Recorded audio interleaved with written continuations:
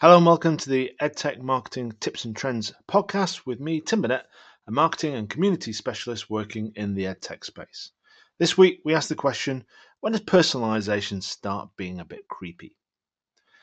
So back in the early days, digital marketing, when you having your name and at the start of an email and mentioning your company seemed a nice touch. It was a kind of welcome experience. These days, though, people seem to see past that kind of simple personalisation and drawing on personal information like their love of X, Y, and Z, that just seems a bit too creepy.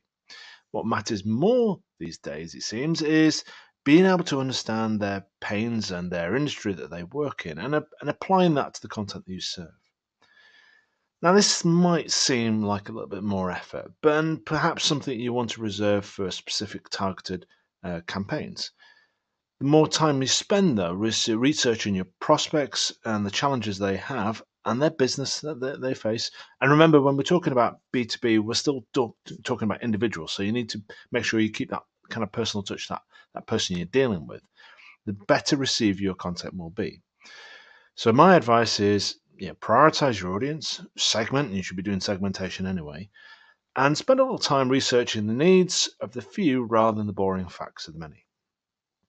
Now, if you want to hear what other people have to say about this topic, then I suggest you listen to a recent episode by Randy Fish, as he talks about the meaning personalization on the Martech podcast. And you can find the link to that in the show notes. Or if you feel like you want to book a quick call to explore this a little bit more, then you can also book a Calendly appointment with me, and you'll see that in the show notes as well. If you want to receive an email version of these updates, then head over to educationtech.consulting and register for my newsletter there. Thank you for this brief chance to explore personalization with you, and I look forward to speaking to you again soon. Thanks for listening.